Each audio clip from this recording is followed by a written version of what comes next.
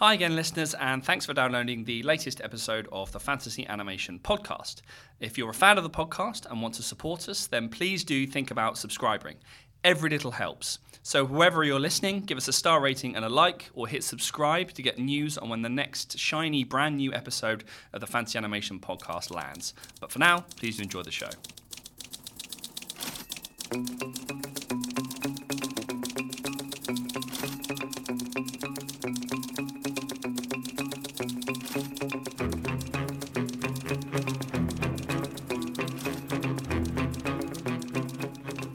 Hi listeners, and welcome back to another episode of the Fantasy Animation Podcast. I'm Alex Sargent. And I'm Chris Holliday.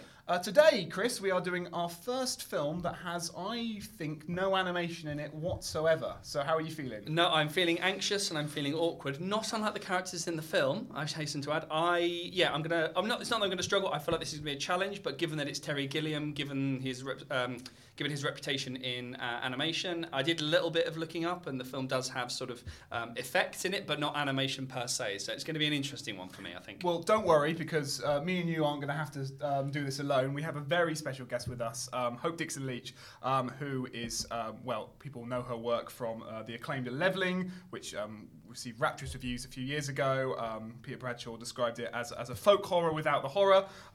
Mark Kermode described it as an astonishing debut, and she's gone on to future works and acclaimed shorts and all these kind of stuff. So we're delighted to have you on the podcast, Hope, and thanks very much for getting us to talk about Brazil. Oh, well, thanks for having me, and it's maybe one of my favourite films ever, so I'm very excited to talk about it. Well, let's start with that. Why is Brazil one of your favourite films ever, and why did you pick it when we asked you to select a film to talk to us about? I think I love Gilliam, I love Fisher King, I love Time Bandits, I kind of have a deep affinity for his point of view, but I think this film I saw when I was 8 years old with my father, who perhaps should have been doing a better job at censoring sort of what I was watching, but it sort of completely terrified me and destroyed me in a way that, very few films have. Sort of in the same way in the Time Bandits, it has that same kind of existential horror. And I think that was sort of, so it stayed with me. But I think the thing I love about it is that as a piece of, I'm going to just say lots of different things today. I'm sure we're going to talk about all these things. But as a piece of craft, it is sort of immaculate and devastating. And as a piece of cinema, it is visionary, obviously, but also incredibly political, which I find very exciting because I think the best political films aren't normally about politics, and I sort of love how this really gets itself, enjoys the humour and gets its hands dirty with that.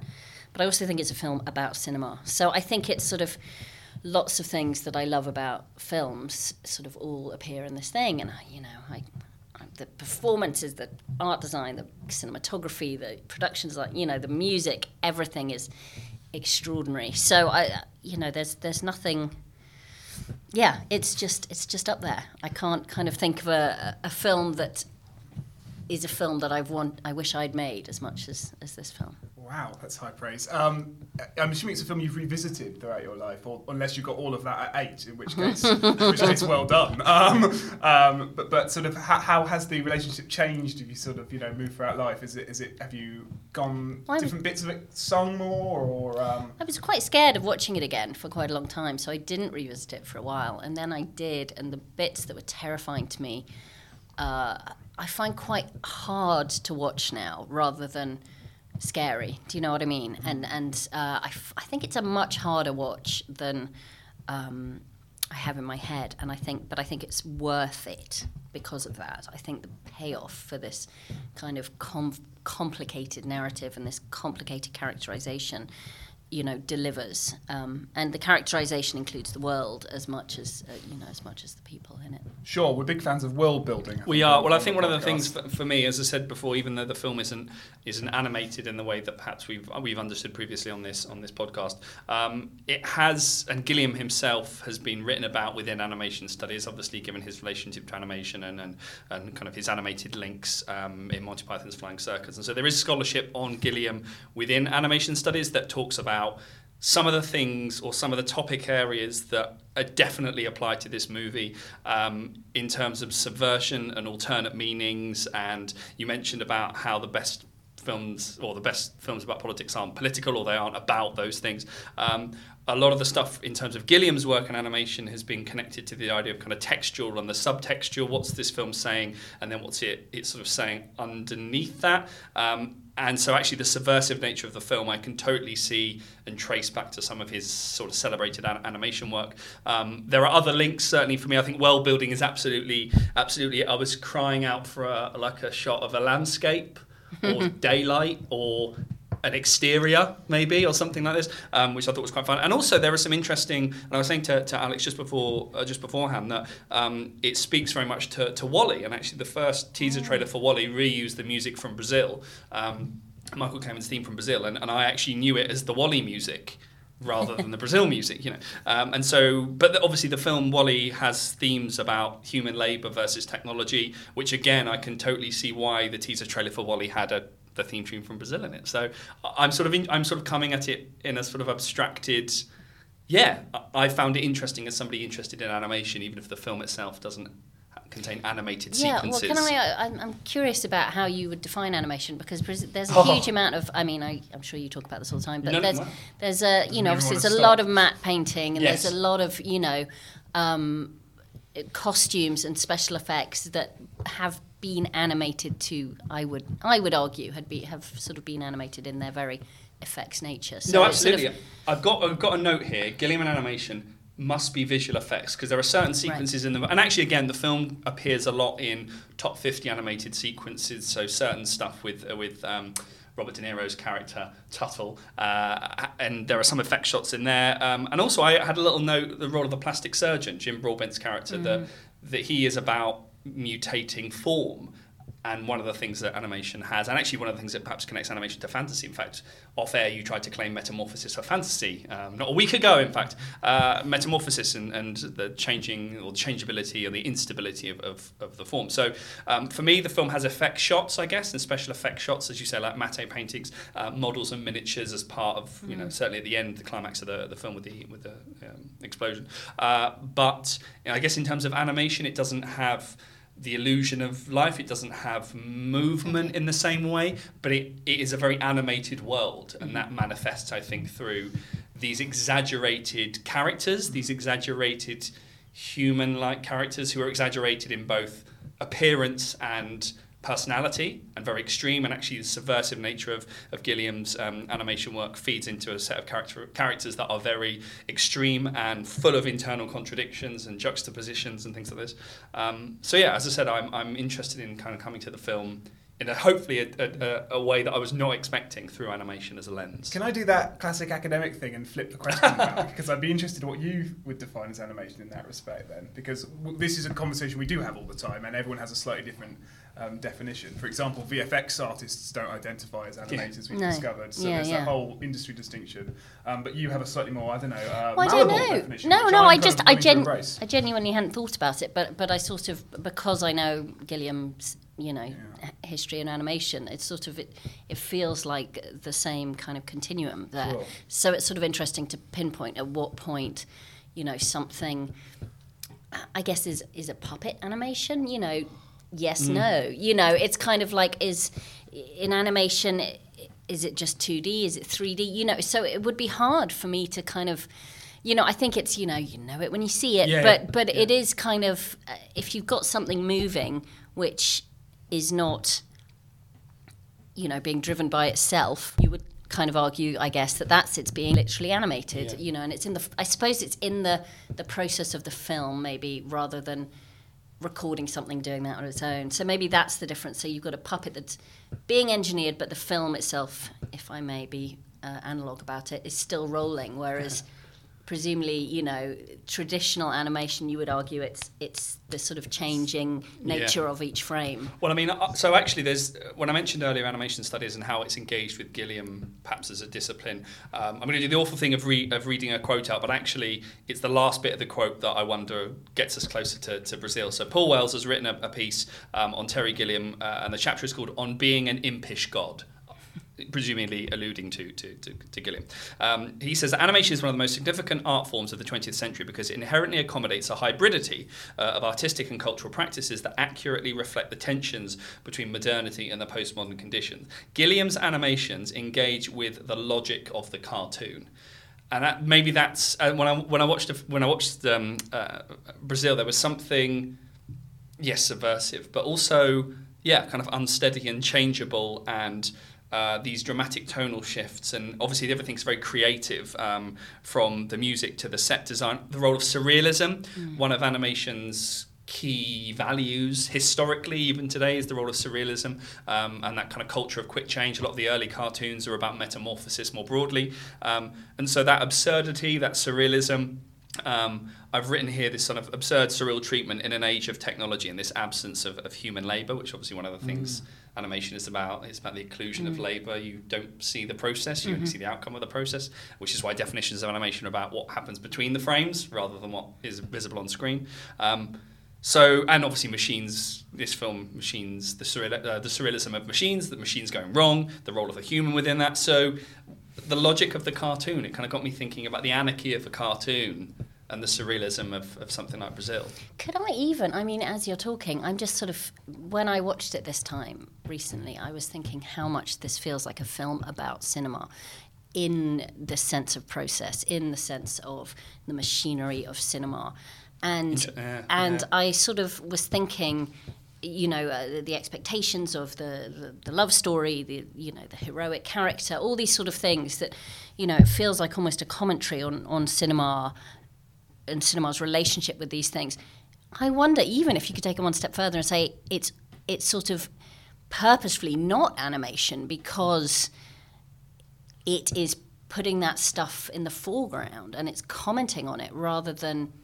Do you know what I mean? I feel like, I wonder if there's, just as you were talking, I've slightly lost my thread, but as you were talking, I was sort of thinking, gosh, actually, it's sort of showing all this stuff, because for me it feels like a film about fiction. It doesn't surprise me there's no traditional animation in it. It feels very material and very, in a film that's about technology and interiors and the threat of technology and that sort of futuristic dystopian quality, there's something that is very tangible. Like it feels sort of more profound than that to me. The sense of our humanity as being disconnected from those things. So whilst this, yes, is a film about technology, and you could, society, blah blah blah.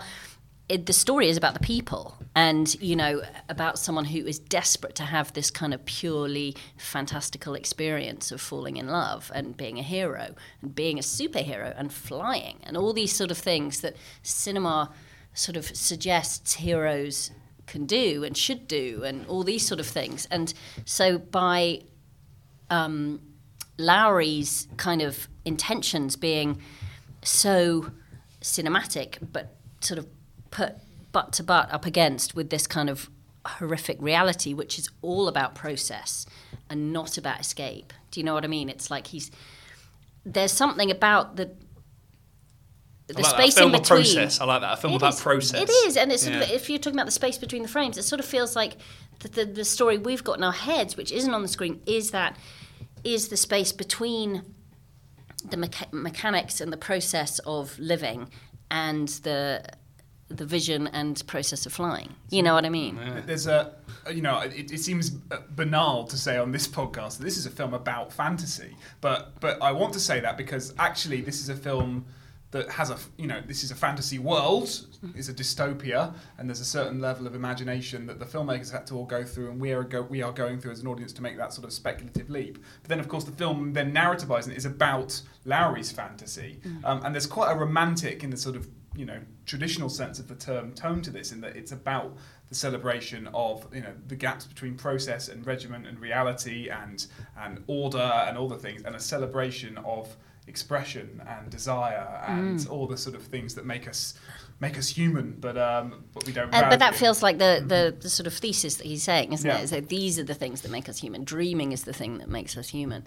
And I found it sort of really interesting thinking about the logic by which we kind of enter into those sequences is when Lowery falls asleep. But Lowery falls asleep you know, all the time, just at the drop of a hat. But it's completely believable because he's in this airtight kind of universe where you feel like they probably can't breathe and they're probably, you know what I mean? Yeah. So I buy into that logic but yes, it is about fantasy. I watched Big recently for something, and it occurred to me that one of the things Big is about is it's about play, and it's about cinema, the fact that cinema is play, you know, and it's kind of reminding us as adults to play, right? But it's in the form of the film. So the Zoltar, I'm presuming you know the film. Zoltar's, you know, machine is never plugged in. There's never any question. We never sort of interrogate that at all because it's saying it doesn't matter. You don't get hung up on that. That's the way to kill play, Sure. and sort of embraced in this. And in the same way, I feel like this is a film where it kind of says, okay, I'm going to give you lots of different routes to fantasy, and I'm going to put them there. But you have to. This is what cinema is about. It is about this desire to fly and this desire to experience things which aren't real. But that very desire makes us human. Except, I don't know, I wonder how there's a certain ambivalence to how it represents the imagination in the, well, it comes down to the ending, and why not get to the ending of the movie in 10 minutes because we'll work our way back to the beginning at some point. How you're supposed to read the ending, because I think there are two ways of reading it, and one is obviously this sort of ironic flattening moment where you sort of realise the real sort of cruelty or endlessness of the system, whereby this sort of hope that's been throughout the film is extinguished, but then at the same time the character is blissful at the end of the movie because they've stepped away from the cruel, harsh reality that they were in at the beginning. Lowry is happier at the end than he is at the beginning. So how do we read that ending? Do we read it as miserablist, as pessimistic, or do we read it as a final celebration of fantasy over reality? Of imagination over the material? Because I mean, or probably somewhere in between the two. I can't kind of celebrate the idea that. No. Do you know what I mean? That disconnection with any reality is the only way to be happy. You know, as much as it feels truthful. In which case, we have to complicate the reading that this is a movie about the triumph of the a celebration of hope. Because actually, ultimately, it's his imagination that. Okay. No. Okay. It's not about the triumph, but I think it's about. I just think it's about our desire for escape, right?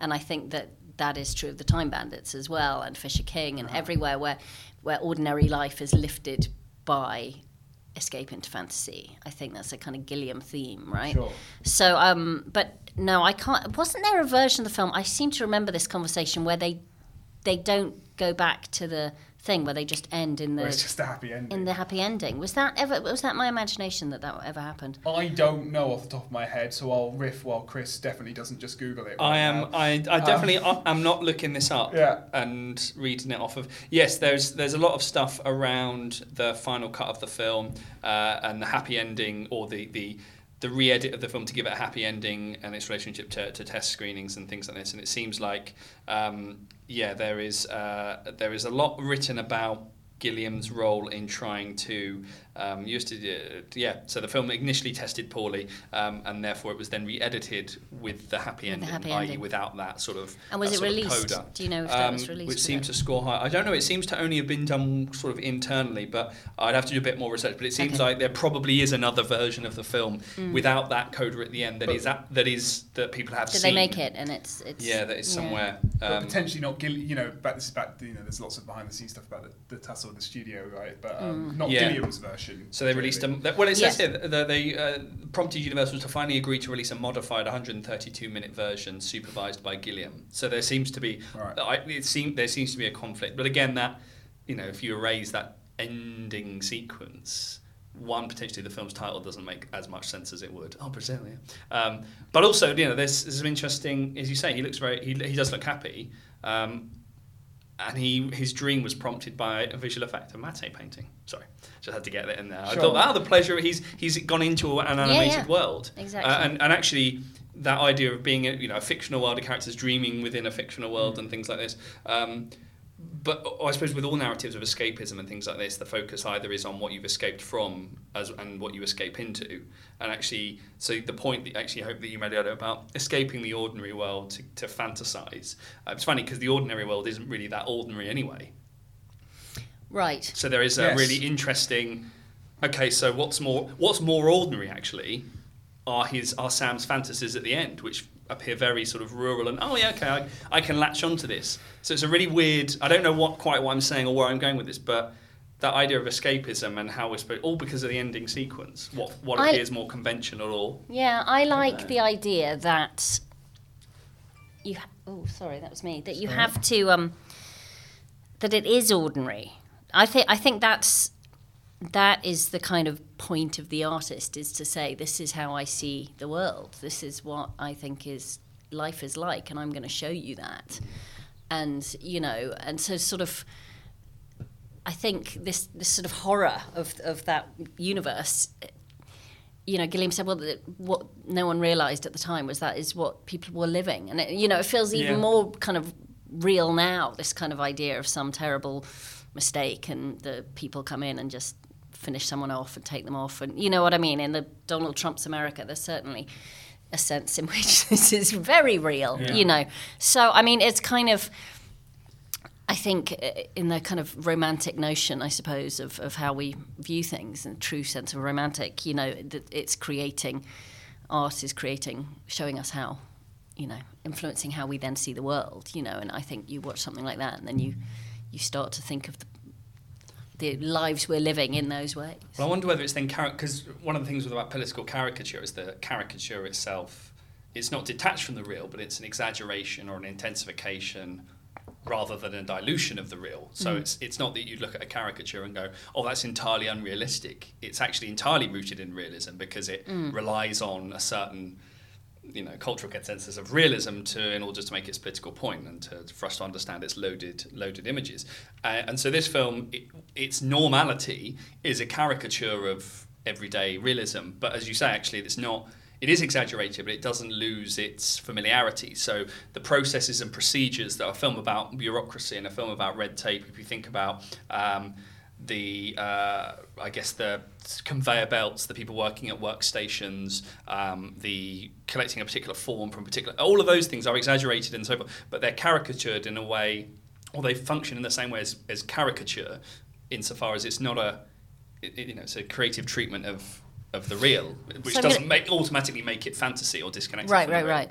So I guess I'm going to ask you another technical question. What's the difference between caricature and surreal in this case, then?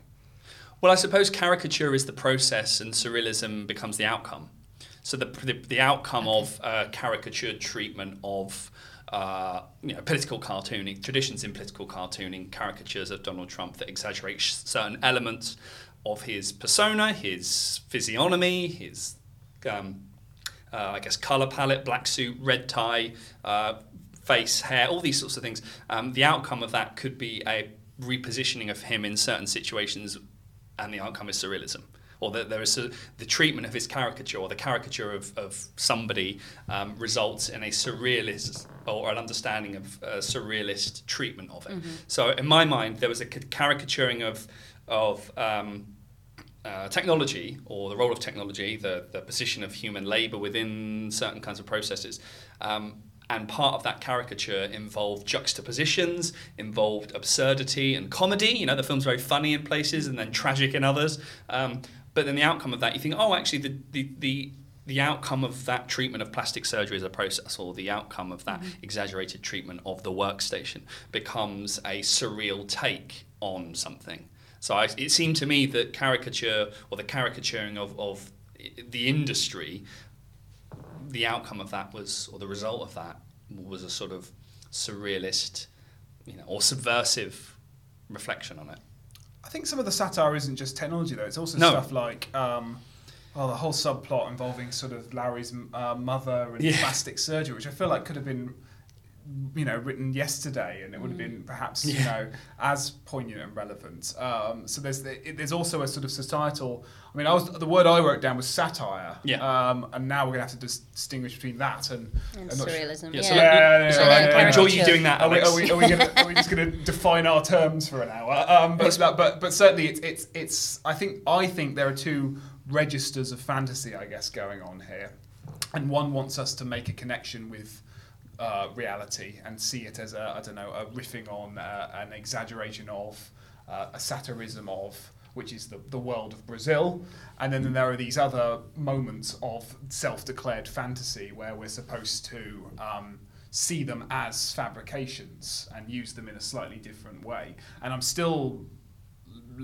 the first one has a bite against sort of some societal features and dynamics and things going on in the 80s, but have been going on ever since. And then the second one, I'm not quite sure what we're necessarily supposed to do with them, because I think on one level it is definitely championing them and celebrating them. Certainly visually, they're sort of sumptuous, and they're sort of you can eat them up with your eyes, these moments. And it seems to be the film is sort of it comes to life. Not that it's asleep, but it comes to life or is most vibrant when those things are on screen. But then if you think about what they do narratively, basically they articulate a very obsessive male fantasy of the female form, and I'm not quite sure they bring our hero, for want of a better word, satisfaction or joy or improve his situation in any way, shape or form. So I'm not quite sure what we're supposed to do with those moments of fantasy, because they're beautiful to look at, but I'm not sure they serve a function. Maybe that's, I don't know, maybe that's good, but it's hard. It is hard. I think, I mean, as I was sort of mentioned earlier, the idea that this is like cinema, that this is a film about cinema, felt not just truthful in terms of this sort of question, this narrative question around kind of fantasy and the aesthetics, but also about the process of making a film and the kind of, and we know that Gilliam's kind of been through this much of his life, the sort of trying to buy into the system, being knocked from one person to another, from one studio to another, from one, finding this sort of romantic notion of wanting to create and be heroic, and actually being stuck in this kind of machine. And I think when I kind of watched it this time, thinking about that and thinking about the kind of post-Weinstein kind of stuff, how it's really interesting when you look at Jill Layton and how she is defined. She is this kind of rebel, completely unfeminized, kind of no makeup, short hair, very kind of ill-fitting, large clothes,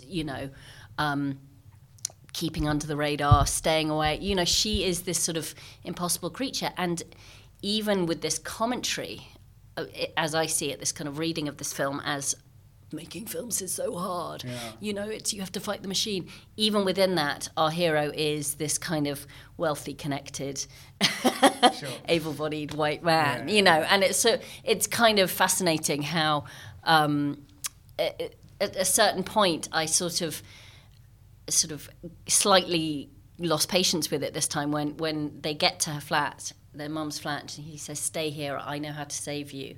And he's going to kill her, legally on the paperwork. And I'm just like, that, of all things, given that this is the narrative we're in, where he is the hero, the most heroic thing he can do is kill the problematic version of his girlfriend. Do you know what I mean? And then the fantasy girlfriend can exist.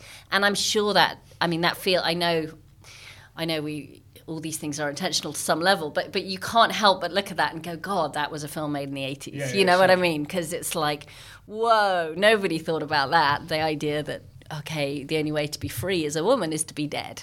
So it's a kind of, it's sort of very fascinating, once you start, as I do at the moment, I'm kind of obsessed with films that are about film, because I think that's probably one thing that filmmakers feel they know, as amongst other things. And for Gilliam, certainly it feels sort of a theme through his life. So I kind of thinking about that.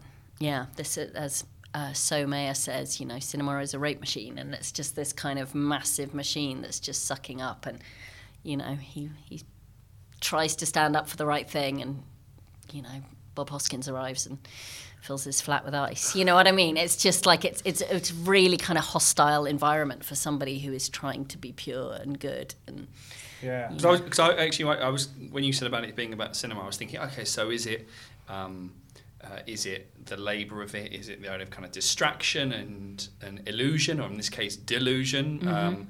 The convincingness of images, which again, if he's sitting down at the climax of the movie, convinced by an image on the wall or something, and he's just in it, and so I was thinking about that, but it seems to be more like the labour of and the yeah, role I mean, of I think it works on creativity both within. levels. Yeah. I mean, that's why I think it's so interesting, because it's sort of, it is that.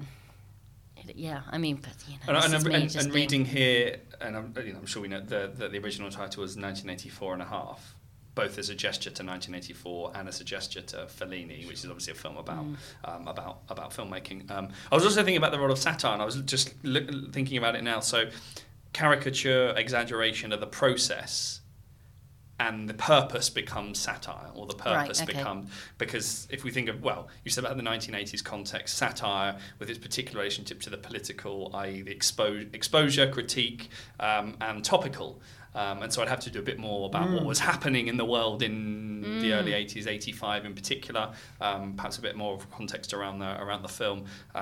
But yeah, I mean, it's I think there's lots to say, and it seems to be made in terms of that. It's rife for interpretation, or the film certainly makes available certain moment. Well, a lot of its narrative is made available to us as a way of reading things metaphorically, or to think about, that is an extreme or exaggerated version of something, or a symbol of how one normally would do this. And so it seems very subversive in that way. Also, interested in this. It's a film about cinema. And where this comes in Gilliam's career as a director, and I might have misremembered this, but it's not. It's one of his earlier ones, right? He did Jabberwocky was his first, or I probably misremembered that, which was very much a sort of Python-esque ensemble piece. And then this is one of his first sort of stepping away from his role on Python, his role as an animator, and becoming a writer-director. And you use the word machine quite a lot to describe cinema. And this is a very mechanical, analog movie. It's like Metropolis. So I just wondered if there's anything to say about his reclaiming of the machinery of cinema, as him announcing, partly is stepping away from his more, his persona at the time as an animator who, that animator that worked on Python. And he's not an animator in this film. He is a filmmaker. In the proper, film going through the wheels kind of sense of the word. I mean, I suppose the kind of the ultimate, the consequence of all this torture is the blissful escape into a dream. You know, so maybe that's what it is. Maybe the unknown, positive, negative, whatever conclusion where he's in the bliss state. It was impossible unless you fight the machine. So, maybe he is connecting the two. Maybe. Isn't there that famous quote from Gilliam that's something like, this is probably apocryphal, but it's something like, making a film is having a dream and then watching that dream be brutally destroyed by reality day by day on set, or something like that. There we go. There we can finish. Which is what happens, right? He has a dream and it's brutally destroyed by reality. So so it's about process. But I think this is, as you say, it is quite early on, and I think post Don Quixote, kind of the Don Quixote lost years. Whether he would even be able to bring himself to make this movie. You know what I mean? Because at least he does end up in bliss. That there's a more negative version of this film, I guess, where he's actually awake at the end. Where Lowry is woken from the dream. You're right.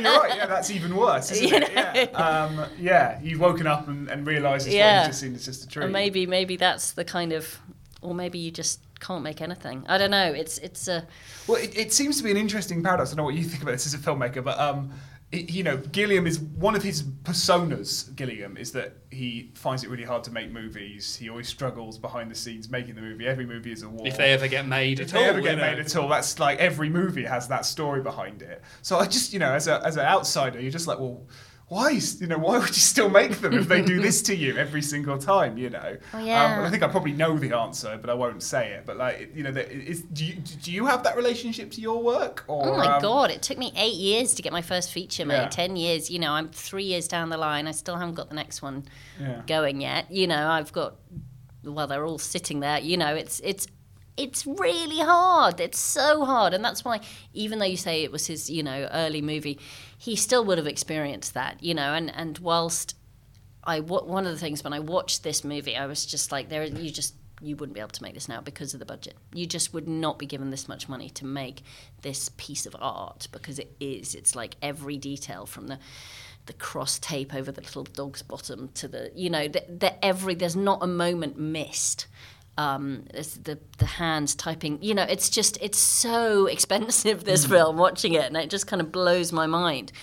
Okay, so this is one of those moments where we pause the podcast and stop talking as we were then and start talking live. Well, not live, but we're always live and not live. This is... It's hard to record in advance of Yeah. the moment that you're recording. Sure, this isn't a live stream. No, so that's not what we've paused the podcast to talk to you about. No, though. we have paused the podcast to talk to you, listeners and potential contributors, actually, about the blog element of the website. So if you visit fantasy-animation.org, you'll see that we run a weekly blog. So the blog itself pulls in different voices from lots of different places, whether you're an animator, creative practitioner, academic, whether you've been to a film festival, an academic conference, whether you are, been to the cinema, seen an animated fantasy television program. We'd love could to be an animator who's just produced new work Yes. and wants to talk about it, reflect on it creatively. It could be someone who's trying to get into film journalism, who wants to have a go at writing a review.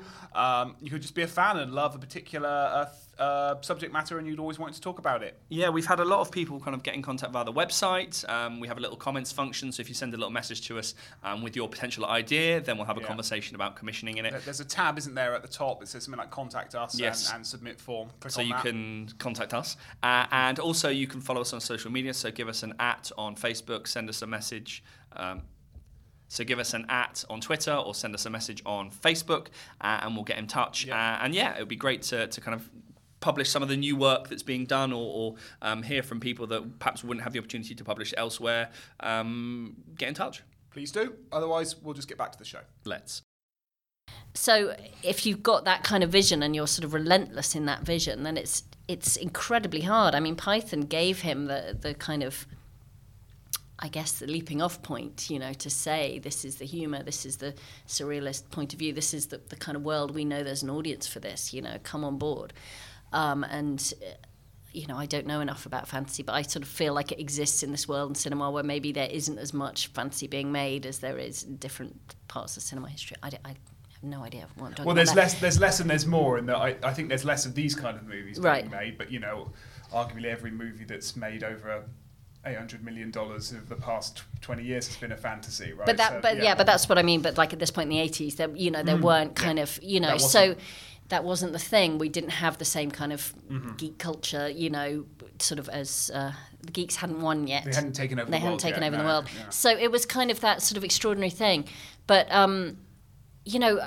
when I watched this, one of the things I felt really deeply sad at is thinking about some of the films that I have tried to make with the same kind of attention to every moment and inventiveness of every moment and have not been able to make. And now I'm at the point when I write something, like I could never write a movie I could never write a movie like Brazil. But, I censor myself constantly because it is so hard to get movies made and it is so hard to get movies with that kind of budget. And I just sort of, and because movies aren't making money at the moment, it's just sort of almost impossible. And so it's become this thing.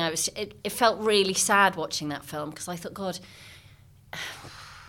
this is one of the reasons I make films. Yeah. And yet I would never write a sequence like that because I would know that it would have to go, and it kind of makes me really sad because one of the things I love about cinema is spectacle and, this sort of surreal kind of inventiveness of creating a universe that's, other, but yet this universe, and it sort of feels impossible now. So it's sort of, I feel like it's a really sad film. It's a really poignant film, and it's sort of extraordinary that it exists.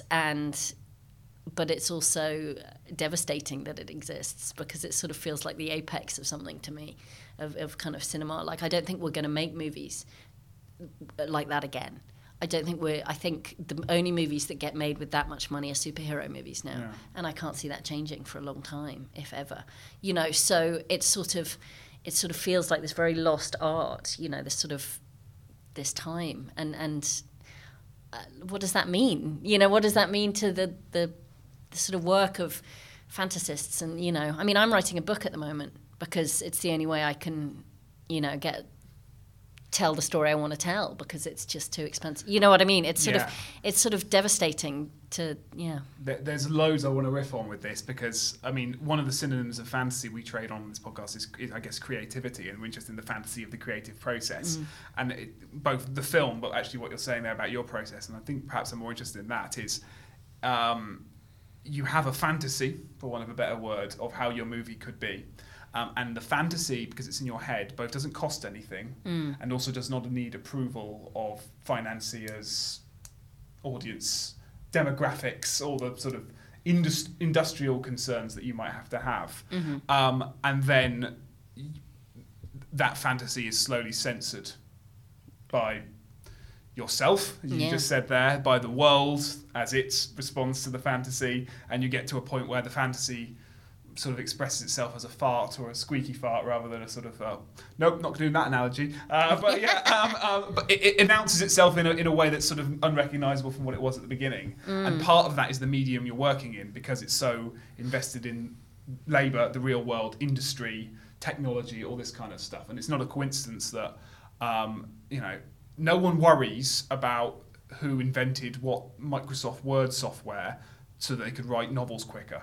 When we write about the history of fantasy writing, no one worries about when different types of pens were invented, but we worry about when stop motion was created, or when CGI was invented, all this kind of stuff. And special effects is foregrounded within the study of fantasy cinema, because it has to negotiate with the real world and has to negotiate with technology. Yeah, but I would say to that I think, you know, that that's the challenge of kind of cinema. One of the challenges is that you have to train your fantasies to be deliverable. You know what I mean? So you have to know what can be done and then create the fantasy within it. So I think that's why people like Jonathan Glazer, people who are working kind of with great new technology, special effects in commercials and places where they've got those tools, can actually infiltrate those realities of how you make these things happen, can infiltrate their ideas, and they can start to create better ideas, right? So it becomes then, you know, more challenging for people who aren't engaged at that level. Do you see what I mean? And sort of, so it's one of those harder things to kind of keep fighting and keep thinking, okay, but you also don't want the technology to already exist, because then someone else is going to think of it. So there's also that challenge of like, okay, I've got this idea, and it's this great idea, and I'm going to tell you how we're going to do it. And that is also, I think, part of the job, the delight of being a filmmaker, is that you kind of go, you know, I just had this great idea and I know how we can do it. We can pull it off and it's going to look amazing and it's cheap and it's easy and we can, you know what I mean? It's like that inventiveness is always going to be there. But yeah, so it's that marrying of the two things. And it's amazing how many times I read a script and I'm like, I know exactly what this person's trying to do. It's impossible to deliver, or it just won't land. You know, it won't, what you think is going to be on screen is not what you've written. Do you know what I mean? And you can't deliver that. It's not going to hit an audience in the way you want it to, because this is something that belongs in a book, or this is something that belongs in a play. You're not thinking about cinema when you're writing this scene. And so you have to kind of, it's the Ozu thing, you know, you just keep learning all the time. My relationship with story and cinema changes kind of all the time as I kind of understand more profoundly what I think it means for something to be cinematic. So it's kind of that constant self-education, inventiveness, and then trying not to censor yourself. But as I said, you know, the machine is there, and that machine has been battering. You know, it's very, very damaging, and I do self-censor all the time, you know, and there feels like there is this need for a permission to make films, you know, which is kind of part of the the thing of Brazil, you know, it's like I need the slip, I need the right slip, I need these people to sign it, and I need those people to sign it, and then, you know, and that's how films get made, and so it's very permissible, and you know, I think it's so interesting that's sort of becoming such an enormous question around who are the people who are allowed to make these films at the moment, like who are the people who feel like they need to ask for permission versus who are the people who are just doing it. And the sort of false characteristics that sort of get ascribed to those different populations, like, well, men just go out and do it, or you know, women feel like they need to ask for permission, or, you know, do you know what I mean? Those kind of weird things that are coming into play, you know. This is why we don't have more working class auteurs, because they, you know, suffer from imposter syndrome. It's this sort of new conversation that's going on at the moment. And, you know, it's really interesting. But it shows also how absolutely crucial that magic thing that filmmakers have to have, that perseverance, that inventiveness, that selling themselves, that whatever it is, that thing where you walk into a room and you're like, I'm a leader, give me $100 million, I can tell a story that's going to captivate the world, you know, and it's sort of incrementally, who has that, who gets to have it, and why does that get eaten away all the time, you know, from certain people and not from other people?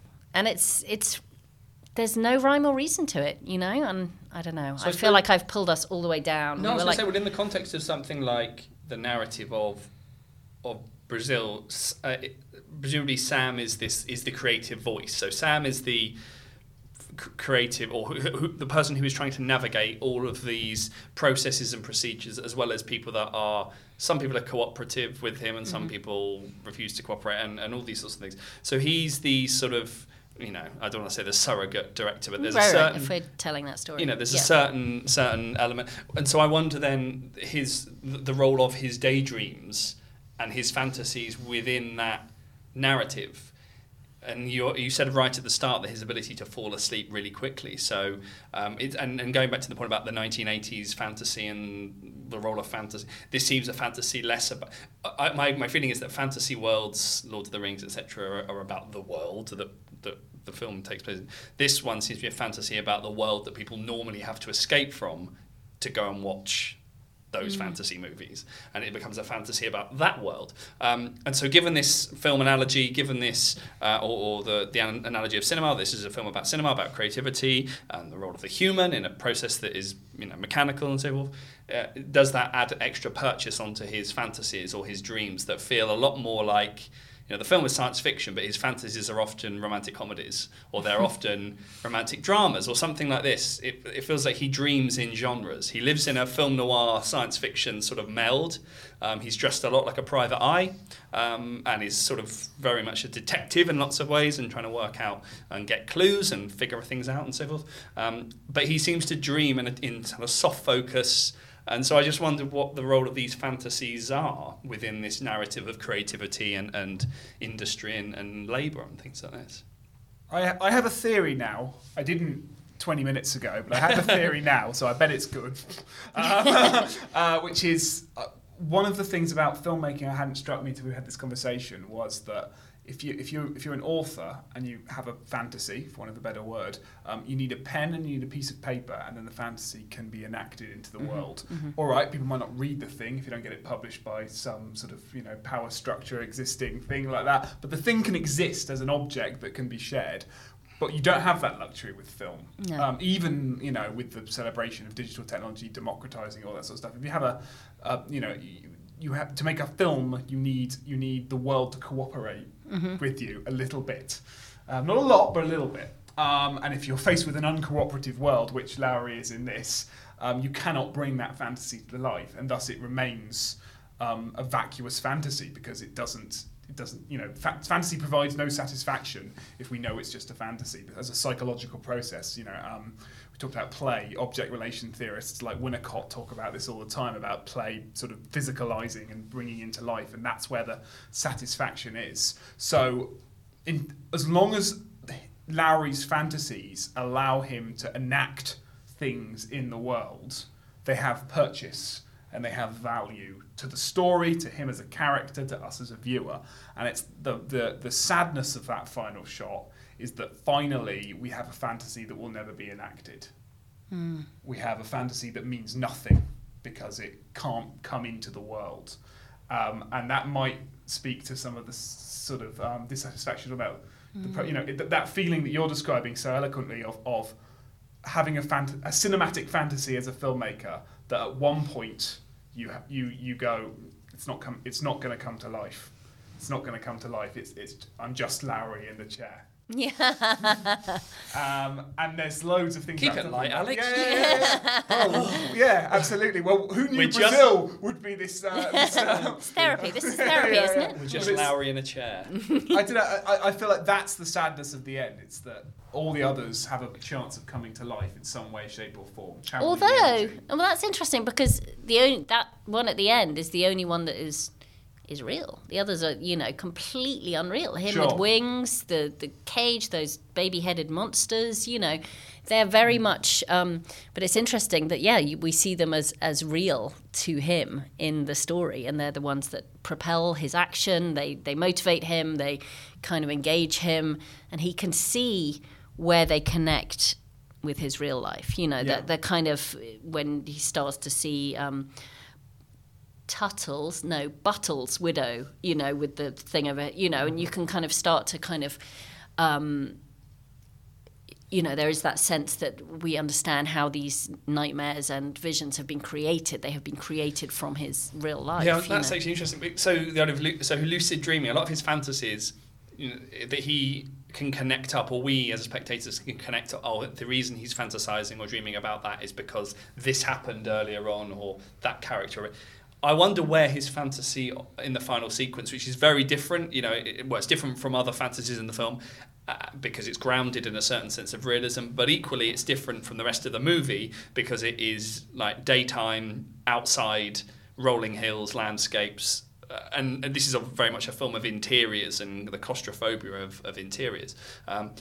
It's interesting. I wonder where he had access, what was it in the world of the film, hypothetically, that got him dreaming and thinking about that in that way? Well, it's the continuation of their escape, isn't it? So actually what's interesting, and it's sort of, I'm suddenly thinking about this, is the reliable relator kind of question here, narrator, not relator, because actually, she, Jill, is always long-haired and kind of blousey, wafty, and sexy, right, in the things. But in this, it's sort of, she's in her tough rebel clothes, they're escaping together. So it's sort of, it's the fantasy as the real narrative. So they've swapped places, And so actually, I guess you could even say, working back from that, is that whole story, is Jill just a fantasy the whole way through? Did that dream that ends up with him in the Green Lands start when he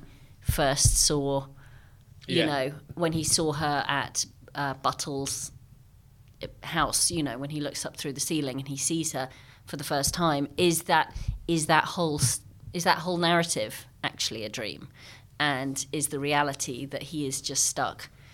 Do you know what I mean? Yeah. So it's the like whole film is. Yeah, so I mean, arguably, begin with the right? lobotomy scene. It didn't begin in that way. It began a lot earlier because she's always positioned as a figure of uncertainty. Exactly. So because the first time he sees her, he recognizes her from his dream. So has he conjured her up all the way, is the whole thing actually just I suppose given that the film is also about appearances, if we think about plastic surgery and how the mother has plastic surgery and it is to look like, or she ultimately ends up looking like Jill. She looks like Jill, yeah. So you get an unreliability in there that if it's a film about contorting appearances and so forth, So suddenly the two realities are actually coming together in that final sequence post-bomb, as it were. Yeah. After that final bomb, that's when everything starts to kind of cross over, and we start to, the things from what have been definitely fast asleep dream stuff is appearing in the real world and vice versa. I only have a couple. I know we're journeying towards the end, but I'm interested, one, in the cast, because obviously the cast is fantastic, but also the style of the film more broadly, given that I feel a lot of the film feels very close up and very again, it's that issue of proximity and claustrophobia, and there's lots of low angles of that seem to be from his perspective, looking up at figures of authority, or certainly authority in relation to him. And actually, it's the end that we start to get these long kind of shots, and actually, so given that it's a film very much of interiors, and you gestured towards a little bit earlier, but in terms of the film's influence on your own work, is there a, because it seems not, I wouldn't say diametrically opposed to to your work, if we think about the leveling, but also I guess the role of landscape, the role of space.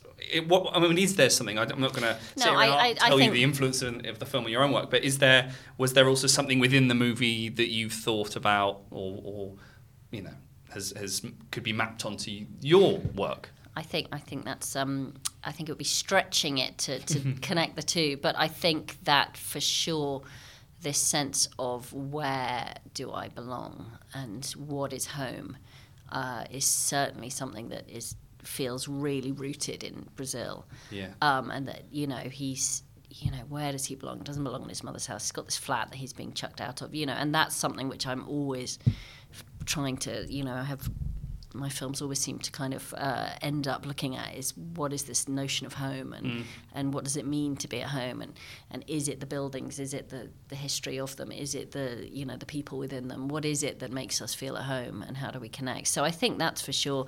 I mean, I think some of my short films are probably much more related, and I think the first feature I really wanted to make, and I'm now writing as a book, was far more kind of surreal, and in that kind of sort of pushed, absurd realities where I'm kind of enjoying the kind of hysteria of groups of people, and the kind of sense that you're the straight man among the madness, and I think that is something which I love, and just these circumstantial kind of madnesses that people have kind of come up with. And certainly in Morning Echo, where you've got a family who are pretending it's Christmas, or pretending it's not Christmas because they pretended it was Christmas, and this sort of idea that decisions we make that we must stick to in order to maintain some sense of order in our lives, I think that's something which feels really true to me. So I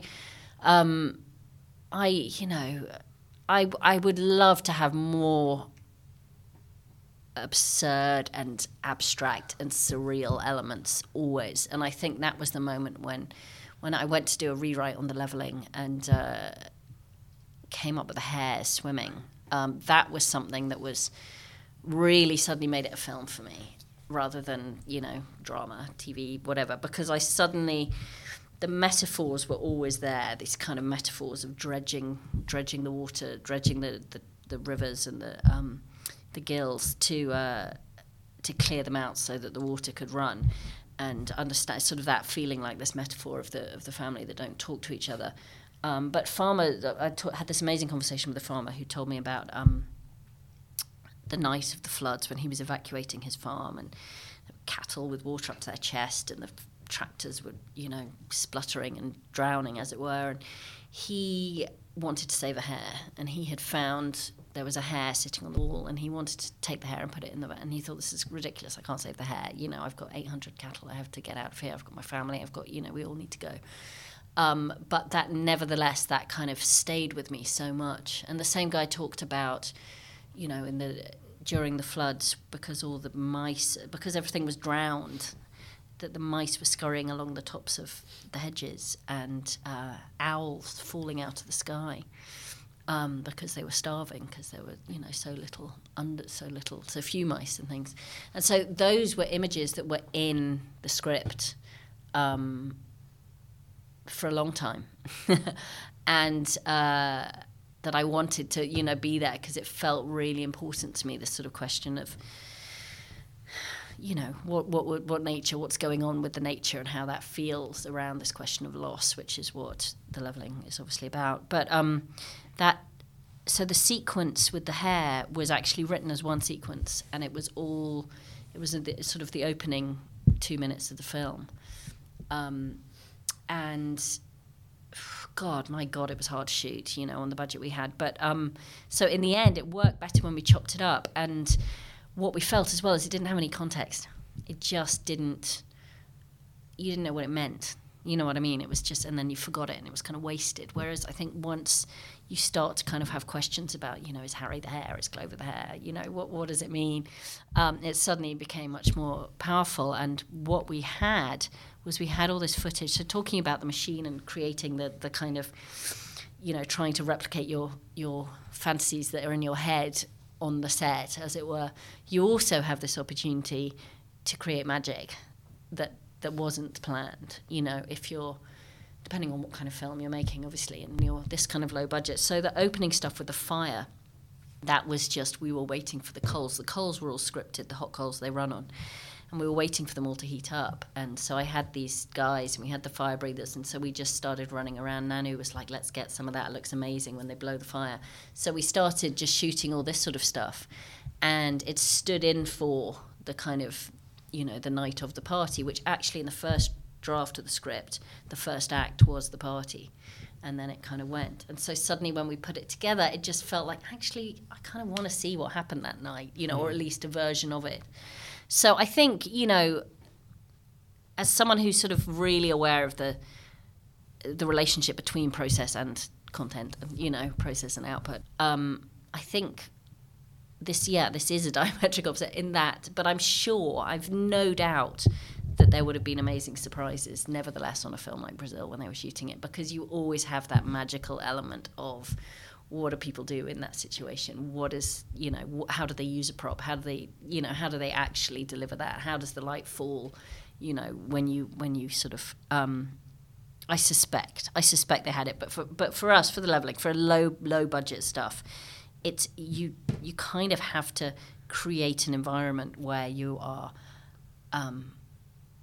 you're creating opportunities for the magic and then capturing it. So it's chaos, really. It's the idea of creating chaos that you can capture. And so that's terrifying, and you can't put that in a budget. And, so that's the sort of step where you have to bring your fantasy to real life of, I guess, fancy of the director as God of, I'm going to create chaos now, in whatever way it works. I can't even remember where we started, but I'm sorry. Can I go on? Just because I didn't think Gillian when I first saw The Leveling either, but obviously rewatching it, your decision to do that, at least, I don't know, for me as a viewer, creates this there's an opportunity to read the hair sequence as a recurrent dream. Yeah. And it creates the question, for me at least, of whose dream is this? A dream? Yeah. Whose dream is it? Yeah. Is this what happened, or is this a nightmare of what might have happened?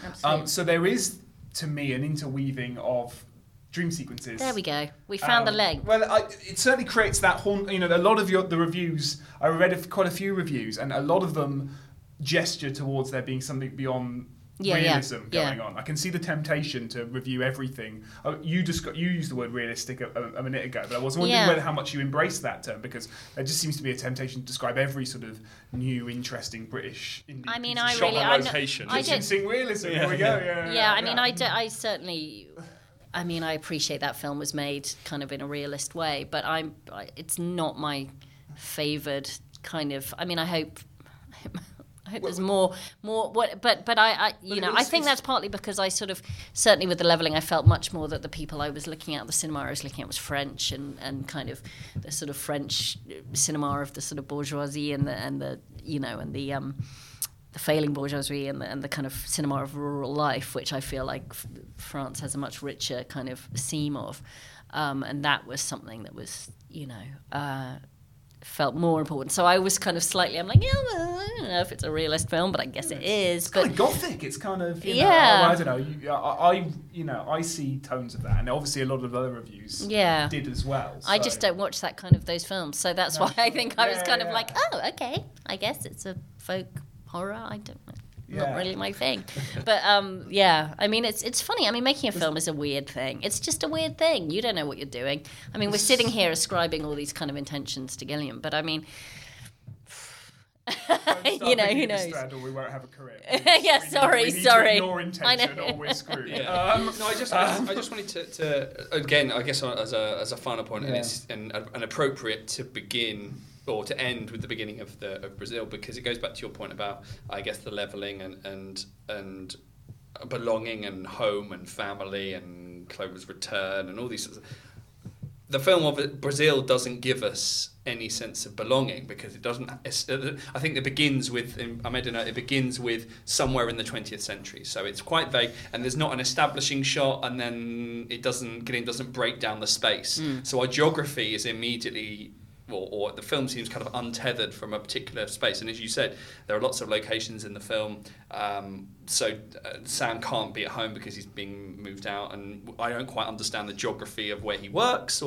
And so, yeah, it seems quite appropriate that Brazil should begin, as we end this podcast, with somewhere in the 20th century, because that sense of that lack of fixity is again a counterpoint, I guess, to the end of the movie, where he's remains seated and quite content, but often in his mind he's travelling and escaping and moving, but actually he's not, and it's only within his, and it goes back to your point about him flying, he seems to move and be free within these fantasies where actually everything is enclosed, and there's a real, and certainly as a spectator it is a hard watch, I think, Brazil, and I'll have to watch it again and again to sort of break down the space. I don't think you could draw a map of the locations and it's not coherent, but I think that's part of it. It's intentional, I would think. Yeah, it doesn't give you that establishing shot that the film can then break down and ascribe, okay, so that location works there and leads on to here. And you have characters, so Ian Richardson's character, Mr. Warren, who seems to just be perpetually walking between locations and corridors. And and I think it's, in terms of spatial, this kind of film's... in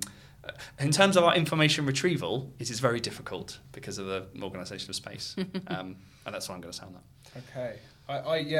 Do we have any final thoughts on Brazil? No, it is a hard watch. I'd like to rewatch WALL-E now and see what the kind of connection is between the two. The next podcast you just done. There we go. Spoiler alert. But yeah. Hope, thanks so much for sharing Brazil with us. This is going to be out in spring 2020. So is there anything happening in spring 2020 our listeners might want to direct our attention to? Or secret things that you can tell us but we'll cut out? I mean, Brexit might still be going on, might Sure. it? That's Sure. fun. So That's you're fun plugging to look forward Brexit. to. No, not plugging Brexit. I've just done a short film, actually, which does have quite a nice surreal thing in it, which is about women's anger, and someone ends up punching. It's quite fun. Look out for that. That's part of something called The Uncertain Kingdom, which is a sort of project where 20 films are commissioned about 2019, and a lot of different things. So there's that. Where might people be able to? Well, I think it's going to be. I think it's going to be released. Oh, cool. We've actually got a release, and I think the idea with those is they want to travel them around and do kind of show maybe 8 or 10 of them, and do kind of town hall conversations and try and use them as a kind of talking point. So I don't know how they're going to do it yet, but there's some really great people making these shorts, and they're totally different kind of genres, and they're going to be really fun. Cool. One of them's an animation. Excellent. Excellent. Yeah. So you should. Yeah. I mean, it's cool. So there's that, and then I've just got, the usual lineup of films I'm trying to get financed. So there's nothing. Nothing I can tell you now, but hopefully soon. And what about, can people find you online, on social media? Yes, I am on Twitter at Hope Dickel, and I'm on Instagram at Film Hope at Large. Love it. I don't know, man. It was, It's like that thing where you have MSN email addresses or Hotmail email addresses that are like stars at something, and you never change them. And My personal email is still AOL, and I'm proud Are you of it. still AOL? I'm still AOL. You see, Hope Dickel was my first email was Hope Dickel at AOL. Okay. Dickel is Dixon Leach, Hopefully right? it isn't still already to No, it's not. But so Hope Dickel has then become this kind of handle Sure. that goes with me everywhere, which Sure. is kind of fun. We'll credit you fully when the podcast is released, though. Sure. But thank you. Thanks so much for joining us, Hope. You can find us on Twitter at Fananim Research, FANANIM Research. You can check out the website, fantasy-animation.org, where you can read our latest blog posts and download some previous episodes. But this has been Fantasy Animation for another episode, and we'll see you next time. Bye.